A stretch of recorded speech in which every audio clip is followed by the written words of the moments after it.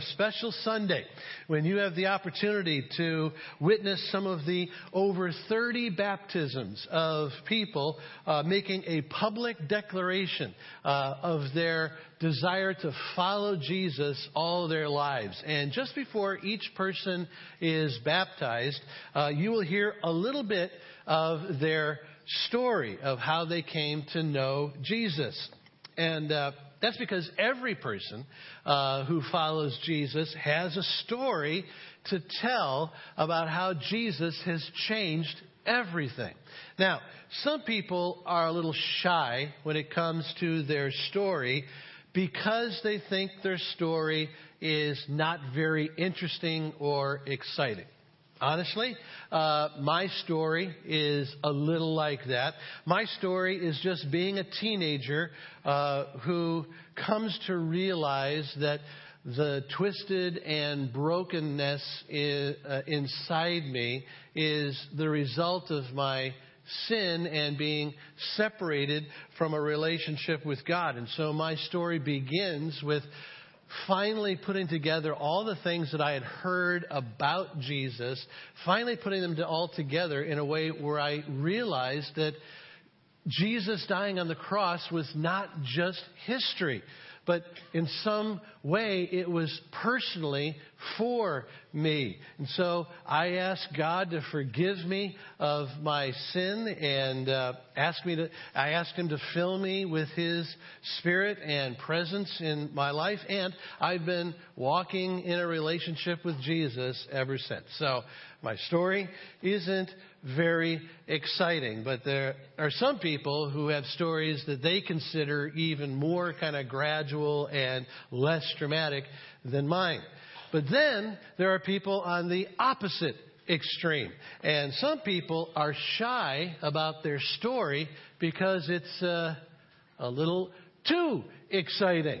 Some people are a little shy about their story because it includes events from their past that they are not proud of. And it involves a story that, well, they're kind of embarrassed about. And that just gets to the point.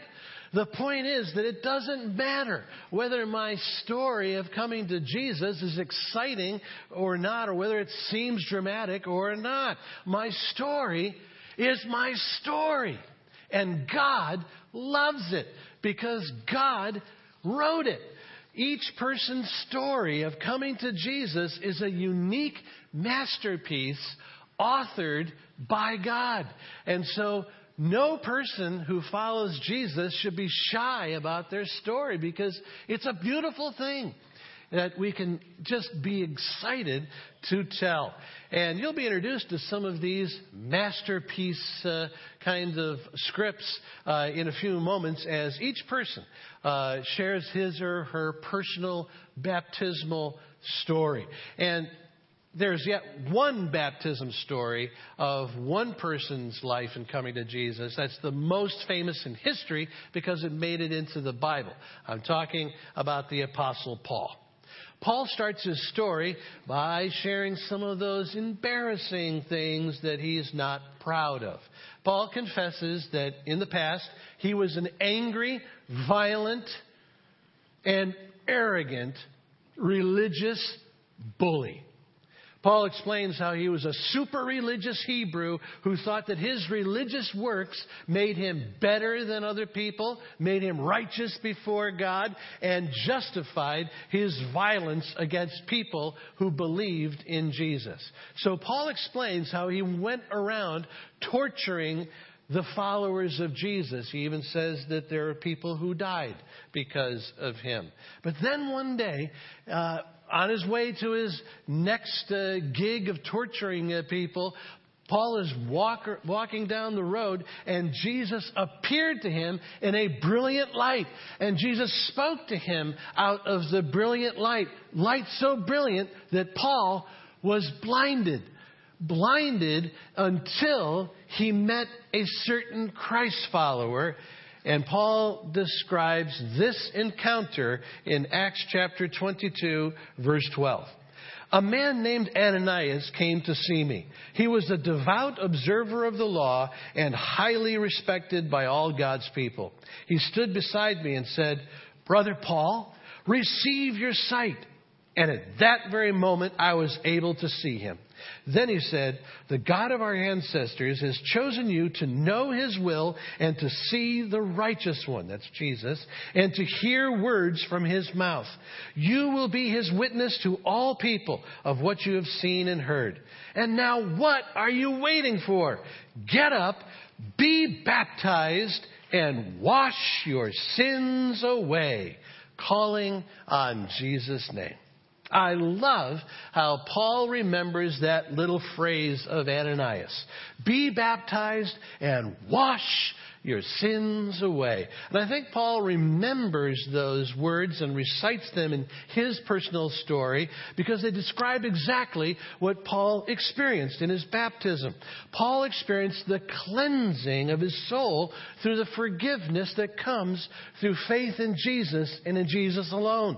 Paul experienced this fresh start in life that comes with the washing away of all his sins. Paul had followed religion all his life, but religion never cleansed him from sin. It only buried him deeper in dirt and death. But then God did something in his life. When he was baptized, he was cleansed from all his sin. And of course, Ananias knows and Paul knows that physical water doesn't wash away sins of the soul. This is something that only God does on the inside. Baptism is just the outward symbol of a spiritual reality that God has already accomplished on the inside. The symbol of baptism comes from Jesus himself, who calls his followers to be baptized. Jesus gives us the symbol of baptism because he knows that sometimes spiritual things don't seem real to me unless I can see them or experience them on a physical level. And so Jesus calls me to be baptized in physical water in order to show me and show the world what he has done and what God does on the spiritual side of things through his forgiveness as I follow Jesus in faith. My sins are washed away. I'm washed clean. In a moment, you'll have the honor of witnessing some of the over 30 people who are baptized today here at Black Rock. And just like Paul, each person has a story of how they have been cleansed by Jesus. Some, like Paul, are coming from backgrounds full of darkness and hurt and pain. Some, like Paul, are coming out of dead religion.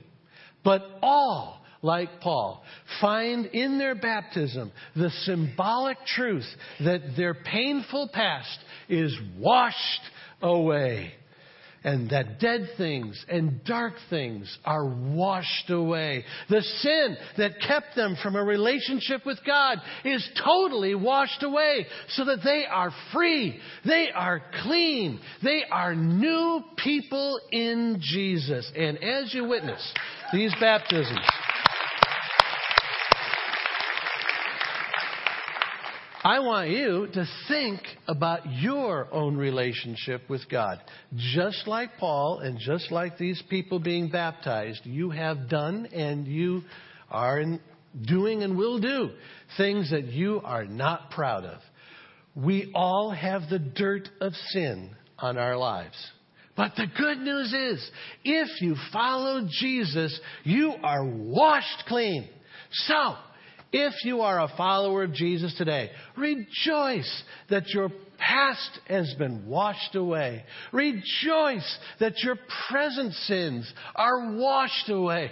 Rejoice that the sins you have not even committed yet will be washed away by wave upon wave upon wave of God's mercy and grace and forgiveness in Jesus.